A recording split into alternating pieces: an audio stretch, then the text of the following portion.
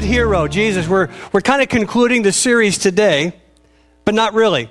So I need to tell you this up front, that as you're going through these notes, you're thinking, uh-oh, here's another long one. I'm gonna finish it next week because it's this important. To do a flyby in 1 week of Jesus is just really difficult. And I'm going to do what I call just a panoramic perspective of Jesus and talk about him really from Genesis to the book of Revelation and just kind of highlight some of the key things, the reasons why and the purposes for who Jesus is and why he came. So don't panic. We're going to finish it next week, and we're going to start it today, but we're going to start in Genesis 1. I don't know about you, but home. What's the first thought that you get when you think about home? I don't know about you, but I just, all kinds of thoughts are conjured up when I think about home and the different homes that I grew up in. Some good, some bad, some very indifferent. I don't know how many of you have done this, but because I moved away from home in 1978.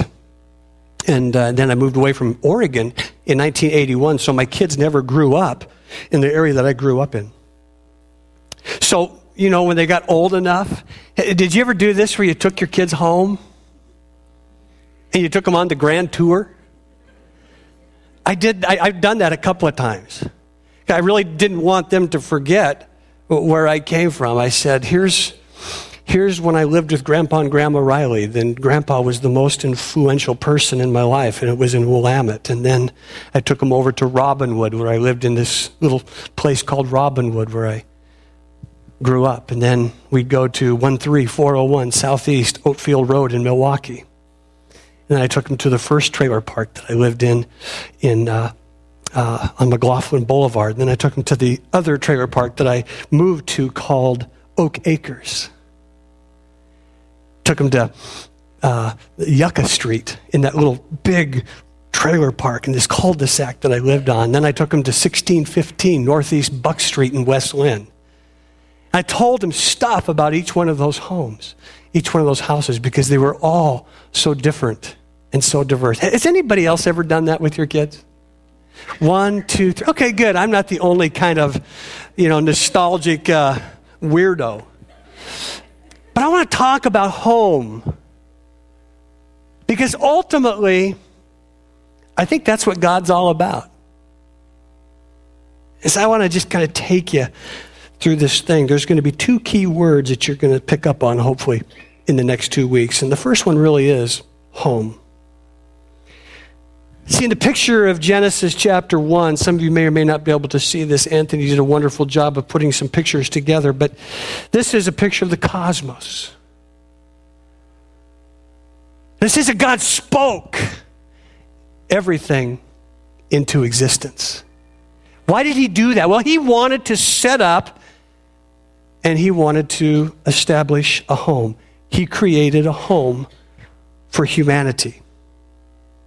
Now, if you would, let's just read quickly here, Genesis chapter 1, the first couple verses. And it says, in the beginning, God created the heavens and the earth.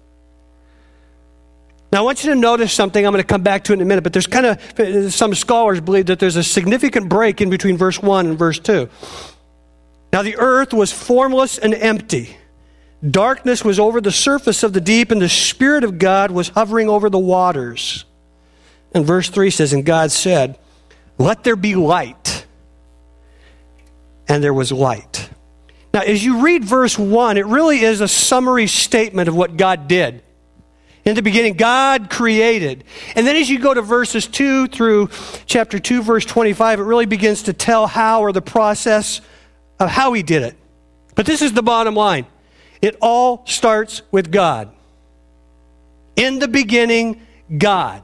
What we begin to see is he self-existed. He is the beginning. The universe is not here by accident. I mean, can you imagine if everything just so happened? Things like, the earth is 93 million miles from the sun. Much closer, what would happen? We would burn up. Much further away, we'd freeze. Just so happens. The atmosphere is balanced with a combination of nitrogen and oxygen to keep us alive. There's an ozone layer or blanket of protection around our earth. See, all of this, friends, begins to speak of individual design. And you know this. You can't have design without a designer. God, He is the designer of all, the intelligent, all-wise. He is that being.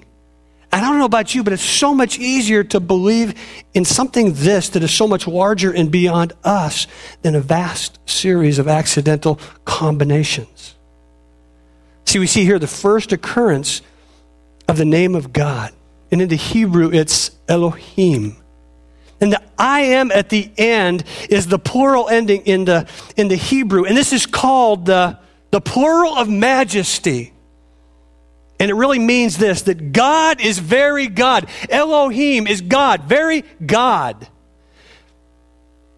And who we believe the writer to be Moses, through the inspiration of God's Spirit, as he speaks this, he's trying to set apart. He is not just a deity, he is the majestic deity of all. Elohim. It's a plural name with a singular meaning. And this word right here becomes the first indication that all persons of the Trinity are present during creation.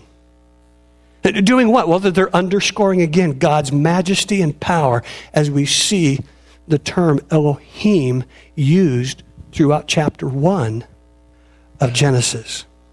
Now, I'm not here to teach on creation at this time, but there's a few things that I do want to touch on. That the evolutionary hypothesis has so many holes in it. They believe everything evolved, but everything has to be, there has to be somewhere what? A first cause. Well, we say that the first cause is God. The skeptic will say that, well, where did God come from? He didn't. He is pre-existent. I mean, he has always been. He has no beginning. That's why Revelation calls him the Alpha and the Omega. He's the beginning, he's the end. But he's the beginning because he is everything.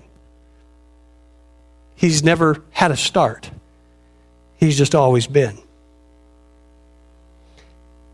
If you go to John chapter 1, verse 1 in the Gospels, that's why John wrote, and he said, in the beginning.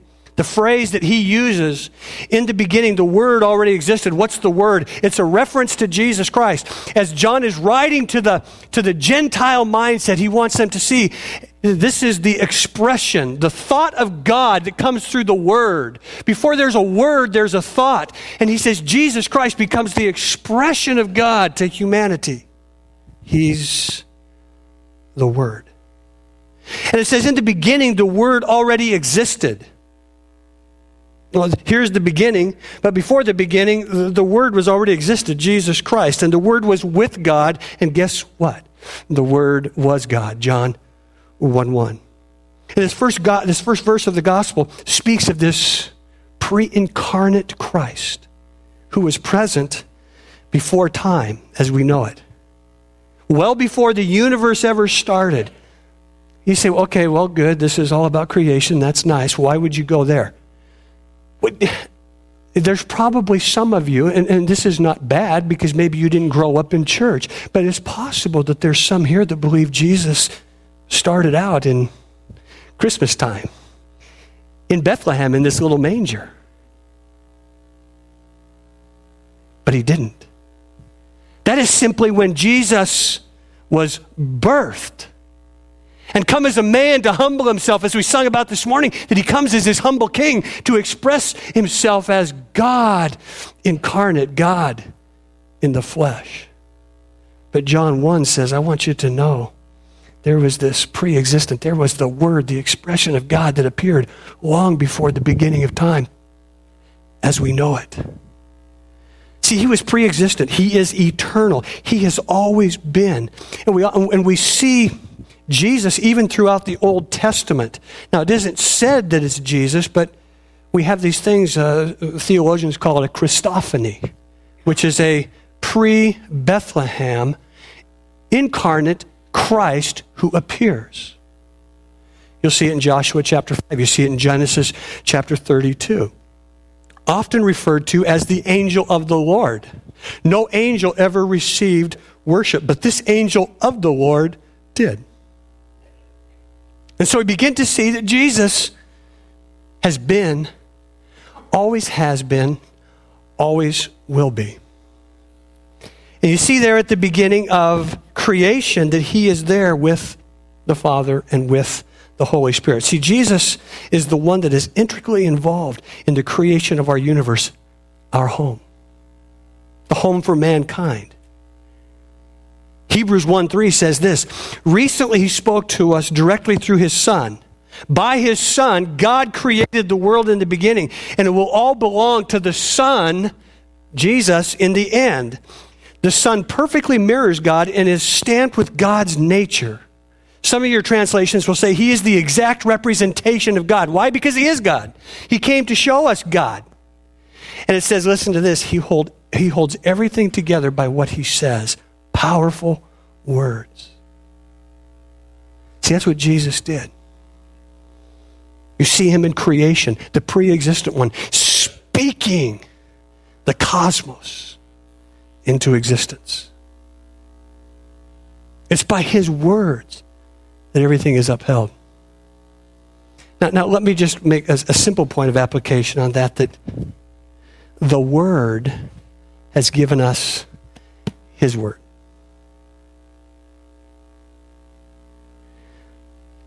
And the very power that it says that God created with, spoke everything into existence, upholds everything by the power of his word. Literally, we have his word today right here.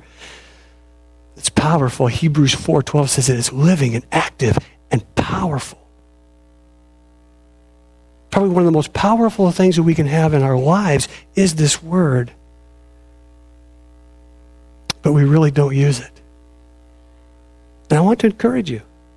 The only real tangible thing in the spiritual realm that we have, that we can put our hands on, is God's word. And that's why it is so critical, loved ones, that we are reading it, spending time in it, loving it, receiving it into our heart and our life, because this is what will begin to produce spiritual power for our lives. But you'll notice we read in verse 3, Genesis 1, verse 3, it says, we have the first record of God speaking, and what does he say? Over the earth he declares, let there be light. Literally, it's this, light be. Now, what's powerful about this is we have the light of the world, Jesus, as one of his declarations, one of his I am statements, the light of the world, speaking light over this new home. And you see here that God is created. You see in verse 1, God the Father is the source of all things. And in verse 2, you see the Holy Spirit as the one hovering and literally energizing the creation. And then you see in verse 3, the Word, the light of the world, Jesus, speaking light over the world. And it gets this beautiful picture of the Trinity and the Godhead, all united, the Elohim, the majestic plural, coming together as one to create our home. Now, a couple weeks ago, Pastor Blake talked about sin and the enemy who came. It doesn't take long for this earth to become marred. We see in Genesis chapter 4 where this picture was kind of derived from. In Genesis chapter 4 where it says that the enemy crouches at the door wanting to devour us. We're like prey to him. See, we're the apple. Proverbs says we're the apple of God's eye. Psalmist said we're the apple of God's eye. So what does the enemy want to do? He wants to take the very sweet spot, the most important thing of God, of Jesus Christ, out of his hands. There's a number of scholars that talk and teach about this thing called the gap theory, and this is what the gap theory is. Genesis chapter 1, verse 1 declares that God created this perfect and complete earth. In the beginning, God created the heavens and the earth. Boom. But then in verse 2, in the Hebrew language, it's tohu wao bohu. And what it literally means is that the earth was without form, it was void, meaning it become chaotic, empty, desolate. Now what's interesting, in the same Hebrew phrase is used in Isaiah 45 verse 18, where it says, God did not create it in vain. But the Hebrew words are the same. Tohu wa bohu. But the word there is not. He did not create it that way. Well, so which is right? Now there's other scholars that disagree with this. But the idea is that God created everything in perfection. And then all of a sudden, between verse 1 and verse 2, something significant happened. And those who believe in or trust in the linguistics of this passage can really take it a couple of different ways. So you really can't be totally and completely sure. But those who line up with this gap theory believe that when God created the world, it was perfect. And then all of a sudden it was wiped out, made desolate by an important event. What's that event? Well, it's found in Isaiah 14 and Ezekiel 28. It's where Lucifer, who was a created angelic being, established a rebellion in heaven, took 1/3 of the angelic beings with him in rebellion against God, and literally they were booted out of heaven. Well, what happened? Where did they go? To earth. They were booted down to earth. And literally they believed that this was this cataclysmic thing. Literally when hell comes to earth and causes what? Chaos and desolation, which, remember, is a great picture of what the enemy comes to do. And remember this. Sometimes people think that Satan is the antithesis of Jesus. No. They're enemies, but they're not equal and against each other. Jesus is God. Always been there, has been, will be. Satan is a created angel who rose up in rebellion. So people the scholars believe that this is this cataclysmic thing that happened, and he's thrust to earth, and literally it's hell hits earth and renders it chaotic, desolate. 2 Corinthians chapter 4, verse 4 says this, that Satan is the god of this world. Jesus affirms that in Luke chapter 4 and Matthew chapter 4 when he's being tempted by him. He says, you got the authority to do this. So what's happening here? Well, our home was wrecked. But then in verse 2, what happens? God comes and begins to recreate. Jesus Christ comes and speaks new life to it through the power of the Holy Spirit energizing it. That's God's story. Now think with me our story. This is really a powerful and precious picture of you and me. God's Spirit comes to work in and to recreate that which in our lives has been messed up and marred by the enemy of God. Paul says it this way in 2 Corinthians 5:17. Behold, if you are in Christ, you become a new creation. Old things have passed away. Behold, all things become new. See, just like we see the story of Jesus coming and restoring and recreating a desolate, wiped out earth, dividing darkness from light, we're created in God's image. And see, every one of us have been marred by the fall of Genesis chapter 3. All of us have spirits that are no longer living in light, but they're living in darkness until the Holy Spirit of God comes and breathes new life into us because we respond to Jesus Christ. Then we're able, as 1 John says, to walk in the light of God and truth. So why does this process happen? We're going to see in just a minute. Because God, He created this world. Satan come and messed it up. But God always wants to walk with us. He built a home for us, and then He wanted to walk with us.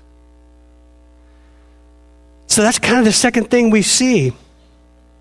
We see a loss of our home in Genesis chapter 3. See a loss of our home. We see the fall of man. The says, the serpent was more crafty than any of the wild animals in the Lord God he made. And there's a lot of stuff I could talk about in terms of, wow, it's talking serpent and all those things. I don't want to get bogged down. I'm going to do some stuff on this sometime down the road, but I don't want to get bogged up in all that. I want to focus on where we're going, the home, the God with. He says, you don't eat from any tree in the garden. The enemy kind of twists the truth here. Verse 2, he says, and the woman said to the serpent, well, you know what? We can eat the fruit from the trees in the garden, but God did say, you must not eat fruit from the tree that is in the middle of the garden, and you must not touch it or you will die. And God never really said that. Verse 4, but you will surely die, the serpent said to the woman, for God knows that when you eat of it, your eyes will be opened and you will be like God, knowing God, good and evil.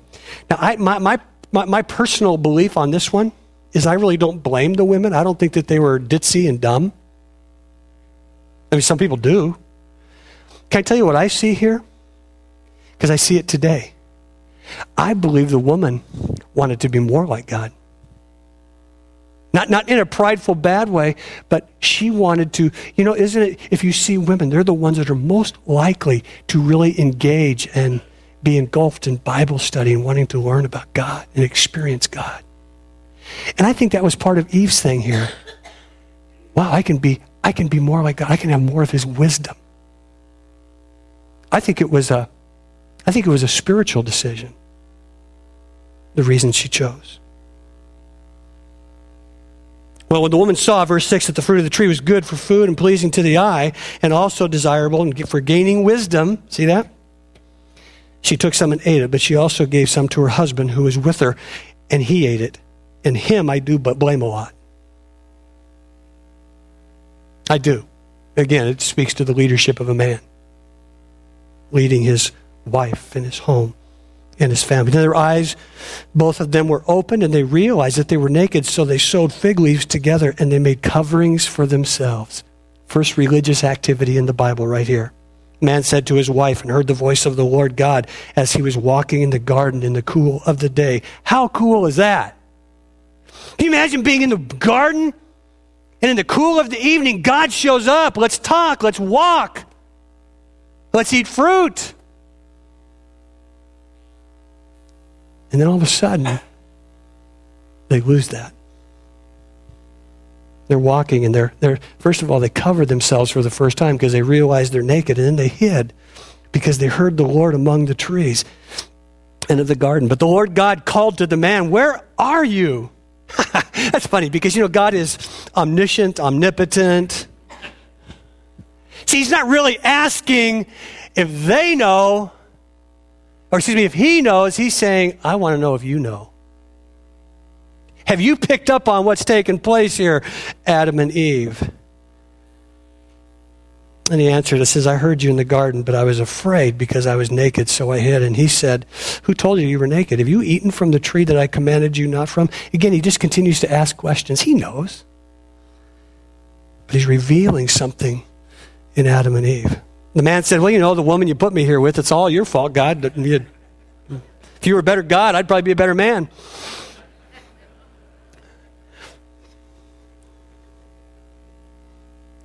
She gave me the fruit from the tree, and I ate it. And the Lord said to the woman, well, what is it you have done? The woman said, that serpent deceived me, and I ate. So the Lord God said to the serpent, because you've done this, and he curses the serpent and puts forth some curses. And then let's skip down. Verse 20. Now, Adam named his wife Eve because she would become the mother of all the living. Now remember, they made garments for themselves out of leaves. Verse 21 says, the Lord made garments of skin for Adam and his wife and clothed them. And the Lord God said, the man has now become like one of us, knowing good and evil. He must not be allowed to reach out his hand and take also from the tree of life and eat and live forever. Imagine if they would have taken from the tree of life and they would have lived in this dying, decaying state forever. So God, again, in his grace and mercy, says, I got to stop this. And then took them out of the garden. It says, so the Lord God banished them from the garden of Eden to work the grounds from which he had been taken. First mention of the automobile is right here. After God drove the man out,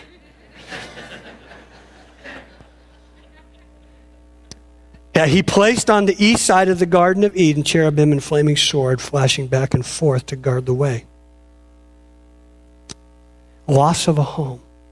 Now, in the beginning, God creates man and woman, Adam and Eve, and he places them in this new home. Beautiful digs. Man, this would have been one of the cribs on MTV that people would have wanted to see. We see here, we're led to believe that probably in the cool of the evening, at different points, they would have walked with God, and it's probable that this would have been a theophany or a Christophany, with Jesus Christ, again, coming to walk with them. Now, we all get kind of bummed out over this, and we should, because basically the Bible says, if Adam and Eve wouldn't have fallen, we would have. But notice when God talks to them, before restriction comes permission. Notice what verse 16 of chapter 2 says. The Lord said to the man, put him in the Garden of Eden, and said, work it and take care of it.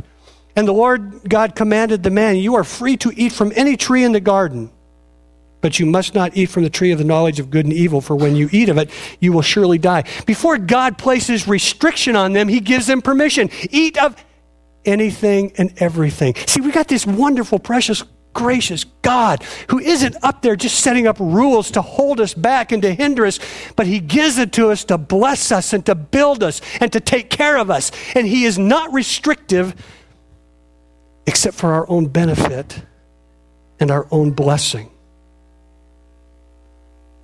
The garden was filled with all kinds of delightful fruits and pleasurable eats. And he says, listen, enjoy it. Well, except for one tree. Don't eat from it. Because if you do, you're going to die. And he says, man, this is not some kind of misdemeanor. This isn't some kind of felonious crime. This is worthy of capital punishment leading to a death sentence if you choose your way over mine. See, this is foundational truth and theology. People will say this, well, Pastor, why two trees? Well, first, it really wasn't two trees. It was one tree and a garden full of hundreds of thousands of others. It wasn't like, one tree, oh man, I got two trees here. No, it's one tree and all the others. You see, God didn't want automatons who would simply follow him, his every whim, every command, every demand. He wanted people to relate to him on the basis of love. Just like what we want our kids to do. We want to train our kids, give them the options, and prayerfully, hopefully believe that as they mature and understand that our ways usually do work best, they will choose those, right? Well, God's that kind of parent too. But God's creating something else here that we need to know about, and it's called free moral choice. He's saying, Adam, I'm not going to make you a puppet. You have a choice. And to demonstrate this, I'm going to give you this whole thing, but I'm going to set up one restriction over here. And then you're going to choose. See, God could have created us to do as he says totally. Okay, I will not eat of that tree. Automatons, we don't have any choice. But God doesn't operate that way because he understands this. Love must have choice to validate its love. Without choice or option, there is no real love. Can you imagine if I was the only guy on this earth and Trina was here?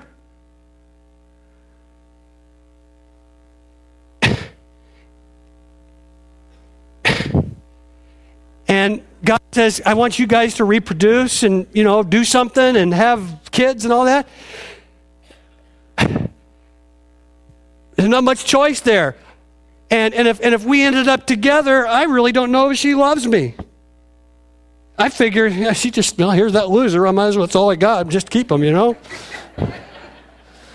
But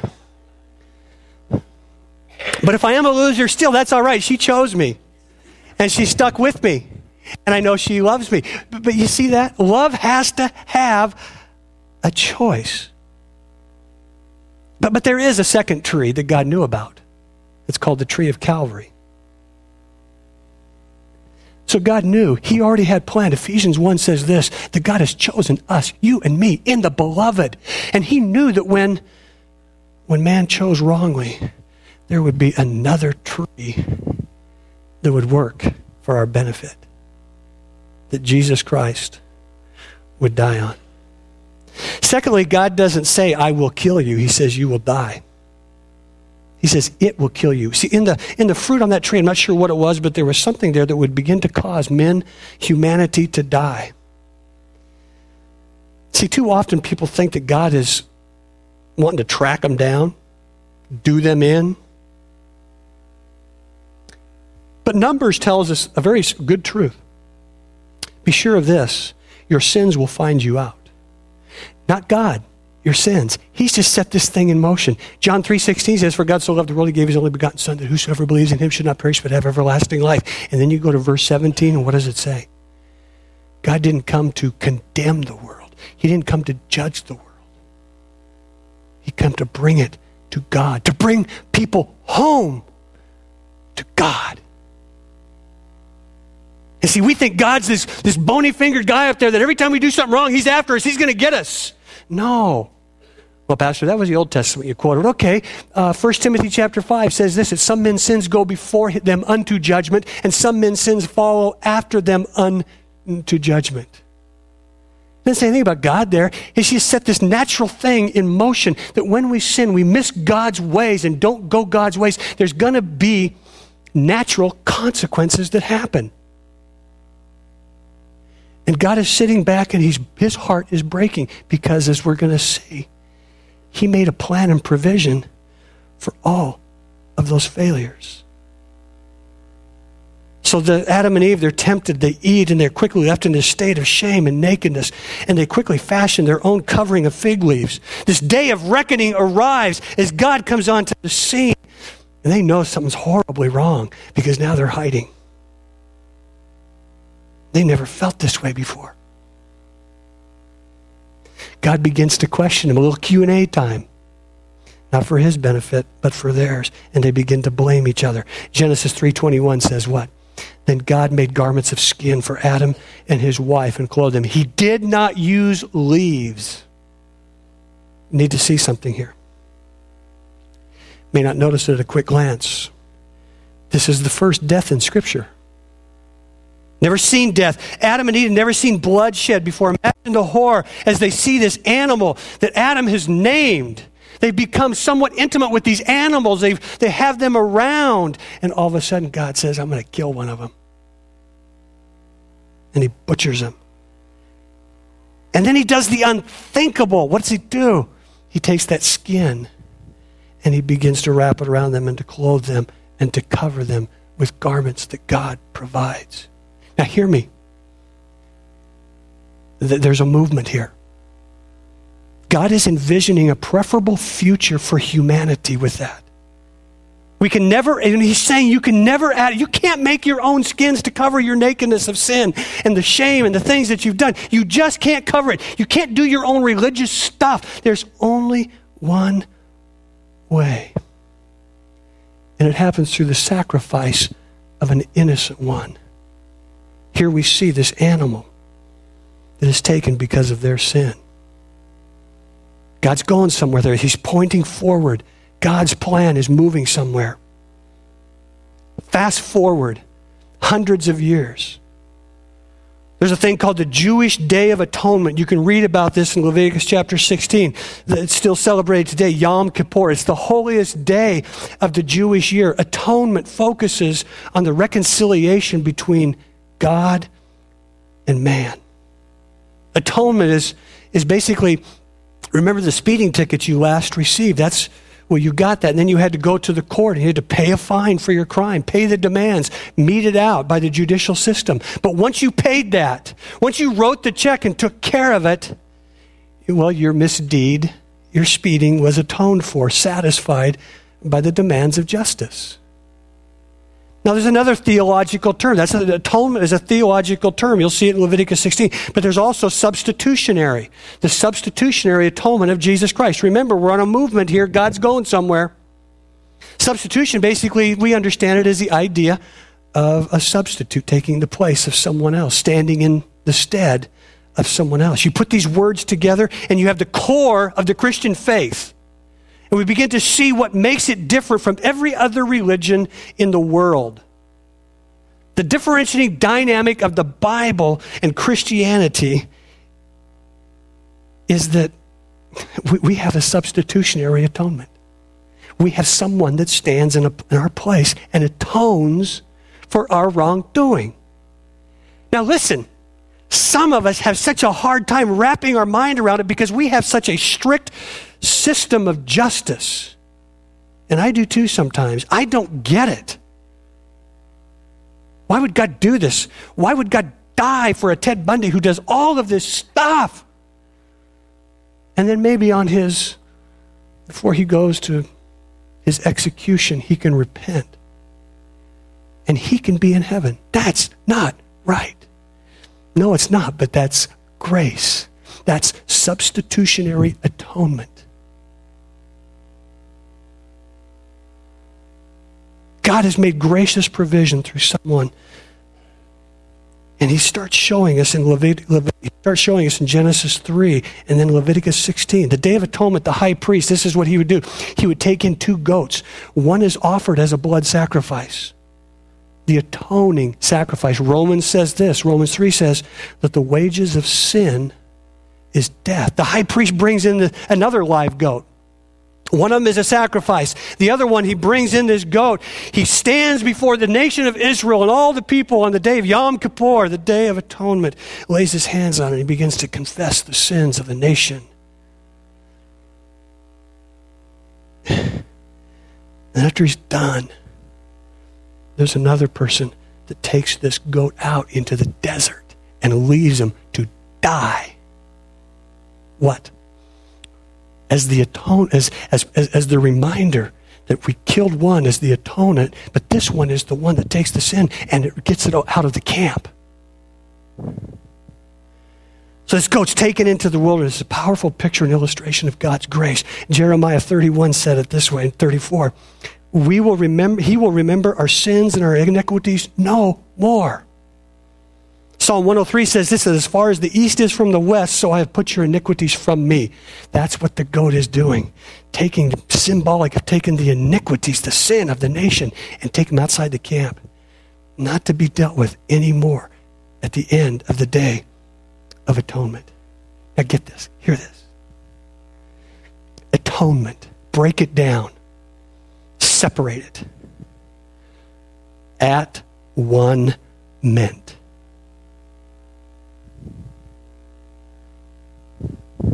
At one. God is at one with us through this sacrificial system. This is what God is all about, loved ones.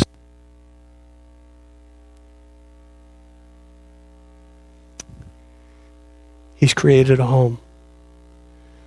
Satan come and destroyed it. He recreated it.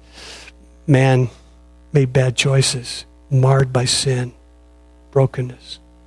God says, I'm going to come up with another plan. I'm going to reveal it through the Old Testament, fulfill it in the New Testament. Thank you for saving me. What can I say? You are my everything. I will sing your praise. You shed your blood for me. What can I say? You took my sin and shame, a sinner called by name.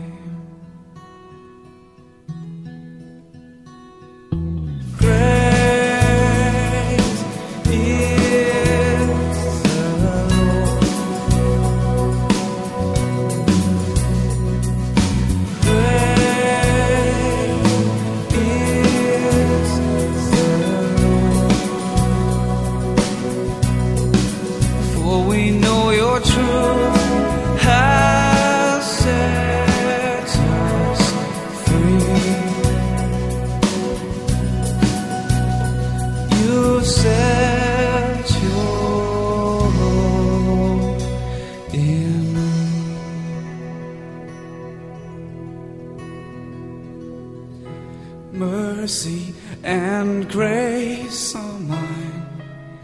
forgiven is my sin. Jesus, my only hope, the Savior of the world.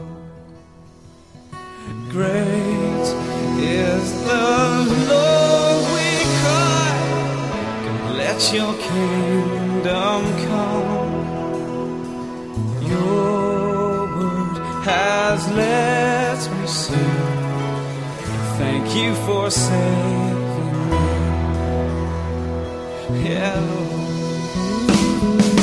Great is the Lord. Oh yeah. Great is the Lord. For we know your truth has set us free.